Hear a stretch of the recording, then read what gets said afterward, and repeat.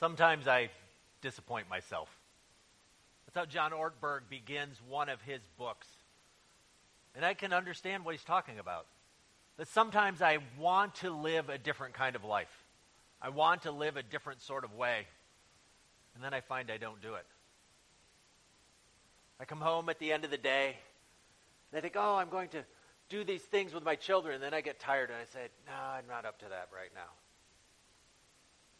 Find myself maybe losing my temper a little bit over things that are really small and inconsequential.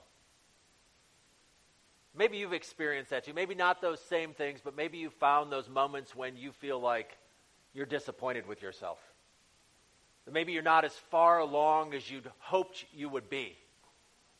That there's these habits, these patterns of living that you've been wanting and seeking to change, and they're not. And then what's even harder is sometimes you feel like, I've been studying the Bible for years, and I know all the right things to do, but it's still not happening. You ever felt that way? Like you know what the right thing is to do. You want to do the right thing. You even choose to do the right thing, but then you fail at it. And so we just started last week a series looking at what it means to be a disciple. A disciple is a follower of Jesus, and a follower of Jesus is someone who seeks to live their life and model their life, to pattern their life after Jesus. And the words I used last week, to live your life as Jesus would live it if he were you. And so living a life that follows Jesus is one that does the will of God. But we struggle in that. We struggle doing what God wants us to do. And so part of the problem, I think, is we fail to recognize how to do that. We fail to recognize that what we need is inner transformation. Sometimes we focus so much on doing the outside things. We focus so much on doing the right thing that we forget that what we need is a change on the inside. And I touched on that a little bit last week, but I want us to dig a little bit deeper today to recognize that what we really need when it comes to following Jesus is an inner transformation, a renovation of the heart. And so when I talk about the heart, and when the Bible talks about our heart, it's not just talking about, we use heart, and we usually talk about feelings. But in the Bible, the heart is the center of our being. It's the thing that controls everything. It's what directs us. So to live a life like Jesus requires transformation. And so one author puts it this way. He says, the problem when we want to do those things and we don't do it is, the problem is what's going on is that our heart leaks. And what he means by that is that inside of us, we have developed patterns. We've developed ways of thinking. We've developed ideas. We've developed habits. And those are all inside us. And while we want to do something on the outside, what happens is what's on the inside kind of leaks out. And so there's this battle going on. And so if we really, truly want to change, what we need is a change on the inside. We need to change the control system, what's directing us. Because the truth is, sometimes we can, by sheer force of will, do the right thing on the outside. We can come to that moment where we're dealing with someone who's difficult and challenging, our neighbor who continues to annoy us, and we can come to that one moment where we can say, okay, I'm going to be nice to them today. Maybe I'll even grit my teeth and pray for them. But what Jesus calls for is not that time where we're gritting our teeth and we're doing it, but where we're actually not simply doing it, but we're doing it with joy. And where it's the natural response. Where what comes out of us, the first response isn't, I'm so mad. But the first response is a response of blessing, a response of empathy, a response of compassion. I think of the story we did with the kids, and Jesus looked out at the crowd, and he saw them in some of the passages. It talks about Jesus looked on them with a heart of compassion. And I don't imagine Jesus looked and said, okay, God said have compassion, so I'm going to do it today. But instead, what happened was, it was a part of who he was. It was his natural response. And so we're talking about interior transformation, and this has always been God's plan. So we read a passage from the book of Jeremiah. this prophet hundreds of years before Jesus. I want you to hear again what he said. The days are coming when I will make a new covenant. When the people of Israel, when God's people and the people of Judah, it will not be like the covenant I made with their ancestors when I took them by the hand to lead them out of Egypt. And what kind of covenant was that? The covenant when God brought his people out of Egypt, he gave them a covenant, and that covenant included a set of laws. This set of stone tablets said that this is what you will do. This conformity. He says it's going to be different. And he says they broke that covenant. But this is the covenant I will make. So this new covenant will be this. I will put my laws in their minds and write it on their hearts. In other words, it's not simply going to be this external law that we're seeking to obey, but the law will be written on our hearts, where we will naturally do it. So we're not looking and saying, oh, there's what I'm supposed to do. But instead, it's on the inside, and we're living out of that. The same was in this passage from Romans. And there's all kinds of things going on there. But it is that one line. It says that we might be, for those God foreknew, he also predestined to be conformed to the image or to the likeness of his Son. In other words, part of God's plan is that we're formed into the image of Jesus, that we look like Jesus. One more that we didn't read from Ezekiel chapter 36. And again, this picture of the new covenant. I will sprinkle clean water on you. This is Ezekiel 36, beginning at verse 25. I will sprinkle clean water on you, and you will be clean. I will cleanse you from all your impurities and from all your idols. And then listen again. I will give you a new heart and put a new spirit in you. I will remove from you your heart of stone and give you a heart of flesh. And I will put my spirit in you and move you to follow my decrees and be careful to keep my laws.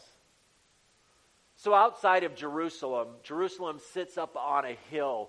And along the road to Jerusalem is this rocky road that comes up. And I had the privilege of visiting Israel a number of years ago. And one of the tour guides was talking. And he said, what the Jews see that as is, as they're coming to Jerusalem, those rocks are a picture of these hearts of stone, where God has taken out the hearts of stone and given them a heart of flesh. And that's God's desire for us, is to remove our hearts of stone, our hearts that don't want to do what God wants to do, our hearts that fail to love God, our hearts that fail to love our neighbor, and put on us a heart of flesh, a heart that does what God wants us to do. So the bigger question is, how does this happen? How is it that we can sit in church for year after year? How is it that we can do Bible study after Bible study, read all kinds of books, and still not be the person that God calls us to be? Dallas Willard, who I mentioned last week, talks about that. He says, to think that we can transform, to think that we can change by simply knowing more is just magical thinking. To think that, well, if I just knew a little bit more, if I just knew my Bible a little bit more. The problem for most of us isn't knowing what the Bible says. It's doing it. And so how do we begin to do it? And we recognize that, what's it said here? Who's the one doing the work in all these? It's God. God is the one who, takes out their heart of stone and gives them a heart of flesh.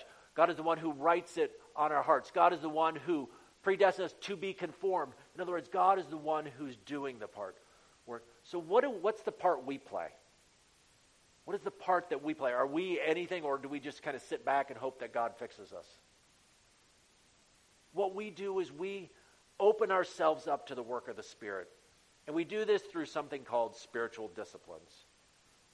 And a spiritual discipline is something we can do on our own in order to do that which we can't do on our own. Something we can do, something we have the ability to do in order to open us up to something we can't do on our own. We can't change our heart, but we can do things like read our Bible, like pray, to open ourselves up. Or one other writer describes it this way. It's an action done in the body to open the heart to the Spirit. An action done in the body to open the heart to the Spirit. So, spiritual disciplines, this whole theme, this whole topic of spiritual disciplines is huge. We're just going to kind of skim the surface of it.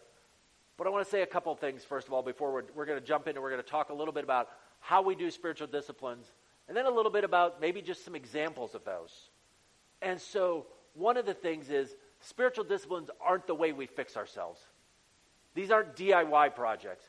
This is, again, it's a way we present ourselves to God, because God is the one who not only saves us, but the one who transforms us. And we have to remember, again, grace is from beginning to end. But I like the way one writer put it. He says, grace is not opposed to effort, but it is opposed to earning. Grace is not opposed to effort, but opposed to earning. Paul talks about this all the time, about the need to do it. So even in 1 Timothy chapter 4, verse 7 and 8, he says, have nothing to do with godless myths and old wives. Rather, train yourself to be godly. Paul, the one who talks about grace again and again, he says it's necessary to train ourselves. And that's what we're doing with the spiritual discipline, is we're training ourselves, we're opening ourselves up. So sometimes there's this long list of spiritual disciplines. And there are some that are kind of core disciplines or rhythms, like reading our Bible and praying and reflecting on our lives. But I want us to think back on this idea of training. And I want you to imagine yourself the last time you wanted to learn how to do something. Maybe you wanted to learn a new language. Maybe you wanted to develop a skill in a sport. Maybe you wanted to learn how to do a craft. You wanted to learn a dance move. Well, if you want to learn how to dance, do you go to the wood shop? I mean, if you want to learn how to fish, do you go to the crafting section? No, you go and you train specifically for that. And so when we're talking, sometimes there are these core rhythms we do, that every follower of Jesus should be reading their Bible, every follower of Jesus should be praying, every follower of Jesus should be reflecting on their lives. But there are also times when we look and we say, here's this issue that I'm struggling with. And sometimes we want to practice specifically. We want to open ourselves up to that. So the first step is to begin with an examination of our life. To say, what are the habits in my life? What are the patterns that need to change? What things are happening that keep me from loving my God and loving my neighbor? Maybe there's a command you're struggling to obey. Are you struggling to love your enemy? Maybe there's a vice, something that's putting you down that you need to put off, that you need to get rid of. It could be jealousy or selfish ambition or envy. Maybe there's a virtue you need to put on, like joy or peace or patience. Maybe there's a reality that you need to experience. Maybe you just need to know deeper inside of you that you are in Christ or that you are forgiven. So the first step is to step back and say, God, help me examine my life. What's going on and what are the things that need to change so I look a little more like Jesus? And then recognize that good intention alone won't do it. Just wanting it won't do it, but we have to do something. And then you ask, what kind of person must I become to live out this command from the heart by the Spirit? And so what we want to do is move away from how do I obey that command to what kind of person I need to be. So what are the root causes going on inside of me? What's going on deep inside of me? When I have these responses, when I lose my patience, when I spend too much time on the internet, when I spend too much money on clothing, what are the root causes? What's going on deep inside of me that's causing me to do that? So the question is, what kind of person do I need to be? What heart changes? And so again, we ask God to help us in this process. So this isn't something where you just sit on your own, but you ask God to help you in the process. Say, God, show me these things. Because the reality is, when we start looking deep inside of ourselves at what's going on, it can be a little scary. It can be a little frightening. And Jeremiah in another place says this. He says, the heart is deceitful. I mean, it's easy to fool ourselves. I mean, we may be good at fooling other people. We're probably best at fooling ourselves sometimes. Say, no, I'm really not that kind of person. No, that's really not my issue. That's not what's going on. And so we ask God to help us. And now, having decided what kind of person we do, then we again work with the Spirit to decide what's the pattern, what's the discipline I'm going to give myself to become that kind of person. So that's kind of the abstract. So we examine our life, we ask what kind of person we need to be, and then we say, what kind of pattern, what kind of rhythm, what kind of discipline do I need to do to become that kind of person? So let's think about that in more concrete, because sometimes we look at that and we say, okay, that sounds good, but I'm going to give, I got about 3-4 examples here. So imagine someone who finds themselves shopping a lot, obsessed with shopping, with fashion, with grooming, never wanting to go out, and it's beginning to wear on them. And so what they need to do then is say, okay, what's going on inside of me? Why do I have this need to always look perfect? Maybe it's a sense of insecurity. Maybe it's a sense of doing those things. And so one of the disciplines they may take on is saying, I'm not going to wear any jewelry or makeup for the next 6 weeks. And they may also spend some time looking through Scripture and reminding themselves of where God loves them and what God loves them for. And so they're working on that kind of person, but this thing they do in the body is simply not wearing the jewelry, not wearing the makeup as a way to begin to change the way they see themselves and begin to say, I don't need those things anymore. Or what about someone who struggles because they just have to have the radio on, the television on, something on all the time? You know, there always has to be noise going on, and if you're not, you get a little bit worried. Or you just constantly find yourself distracted. You realize that you can't stand in the grocery line for more than a minute without pulling out your phone to look at it. And there's this need to be distracted. And one of the reasons we do that is what people find, and one writer talks about this, he says, the reason sometimes we fill ourselves with exterior noise is we can't deal with what's on the inside. Because what happens is, if we just have noise going on around us all the time, it prevents us from really listening to what's going on inside of us. And so the discipline we may take on is silence. Just being willing to turn off the noise for a little while. To say, I'm going to get in my car, and I'm not going to turn the radio on. To say, I'm going to set aside some time at the end of the day where I sit in silence. And we live in a world where it's really hard to be quiet, to be silent, because there's just noise around us all the time. And so we're becoming a person. What kind of person are we longing to be? A person who's comfortable with silence, a person who's willing to do that. Maybe you realize you speak critically about others. You say, man, maybe a friend of yours says to you, I'm not sure I like being around you anymore, because every time I'm around you, you're just criticizing people all the time. And so I'm not sure I want to ever leave your side because you might be talking about me.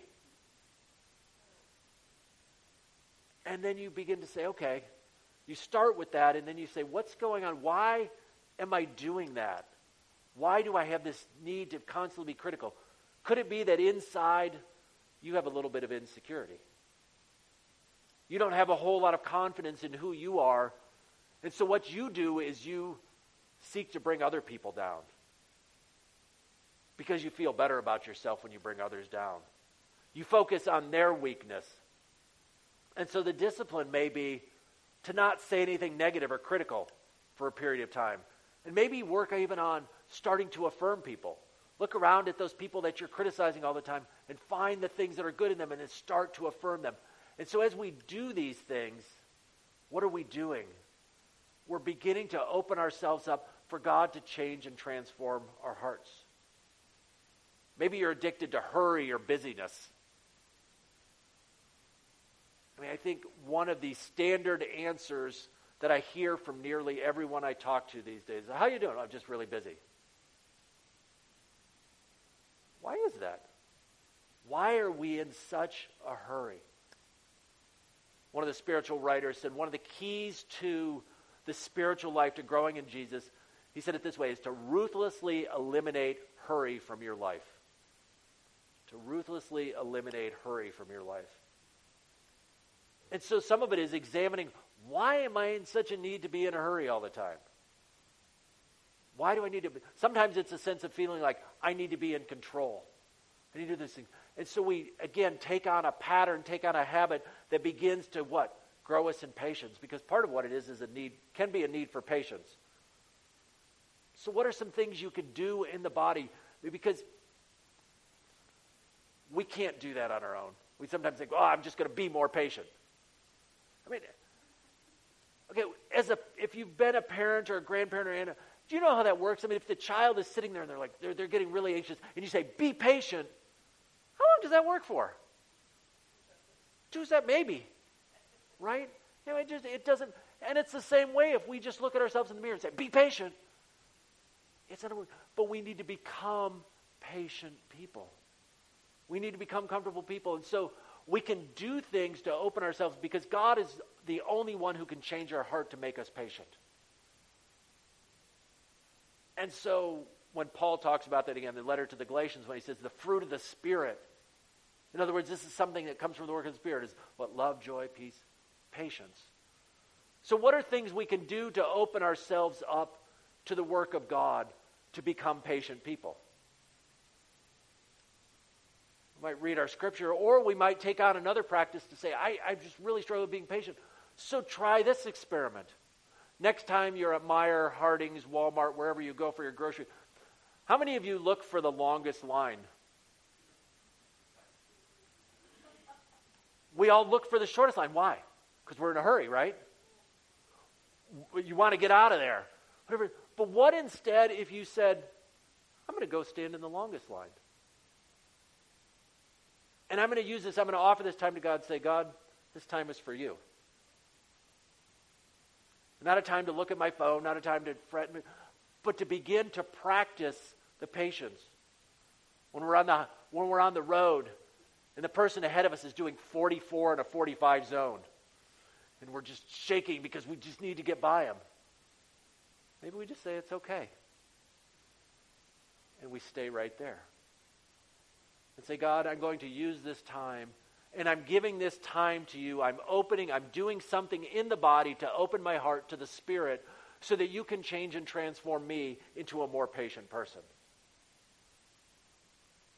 So this is what I'm talking about when I talk about spiritual. They can be all sorts of things. Sometimes we think of spiritual discipline as these ethereal, superpower things. Like, I've got to read 300 pages of my Bible every day. I've got to spend 4 hours a day in prayer. I've got to do.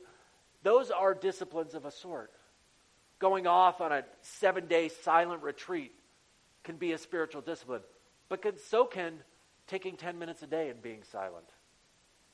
So can standing in the line at the grocery store. So can be writing in cards of encouragement to somebody. So many things can be a discipline. What we're doing is, again, saying, God is the one who changes us. What's my part in that is to open myself up to the work of the Spirit.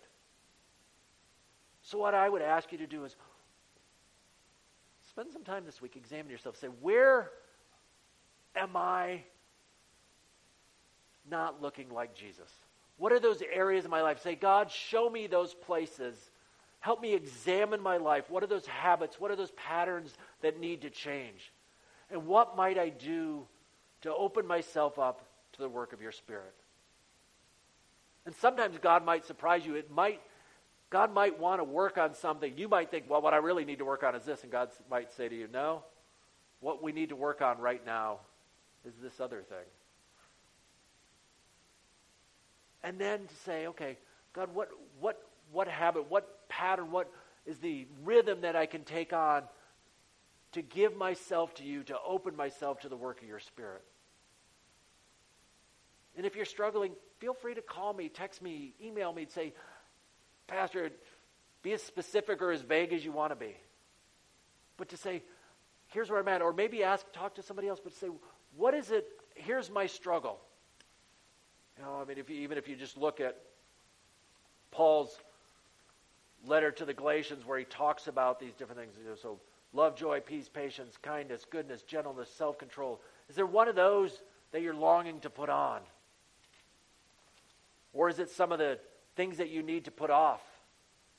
Where it says the acts of the flesh are obvious: sexual immorality, impurity, debauchery, idolatry, hatred, discord, jealousy, fits of rage, selfish ambition, dissensions, envy, drunkenness, and the like.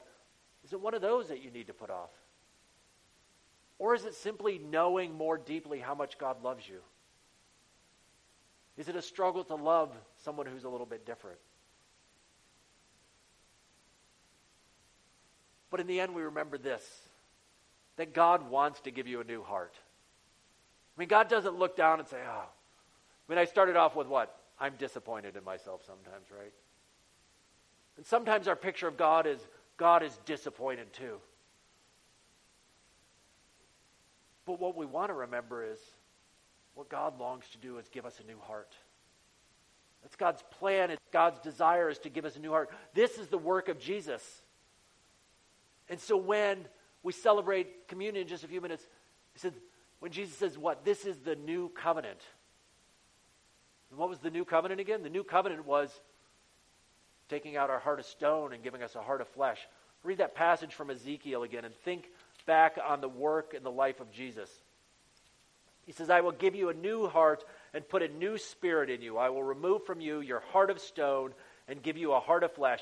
And I will put my spirit in you and move you to follow my decrees and be careful to keep my laws. Well, Jesus dies. We become new creation. And then Jesus, when he ascends back to heaven, what does he do? He sends the Spirit. It's Ezekiel being fulfilled. It's being lived out. That God's desire is to give us a new heart, to free us from the power of sin. Jesus' death isn't simply going to the good place. But Jesus' death is also a conquering of the powers of evil. It's setting us free from those sins. And God longs for it. God doesn't look down and say, oh, come on, you got to work a little bit harder. Break free, you can do it. He says, no, I've done it in you. Now I want you to live that life out. And so I'm sending my Spirit to you. And I want to work inside and to change and to transform your hearts. God longs to give us a new heart. So may we be people who find ways to open our hearts to the work of the Spirit and be the people that God wants us to be. May we find ways to experience a renovation of the heart, to be changed and be transformed. It's the work of God inside of us. May we become a little more like Jesus as he works inside of us to change and to transform us. Amen.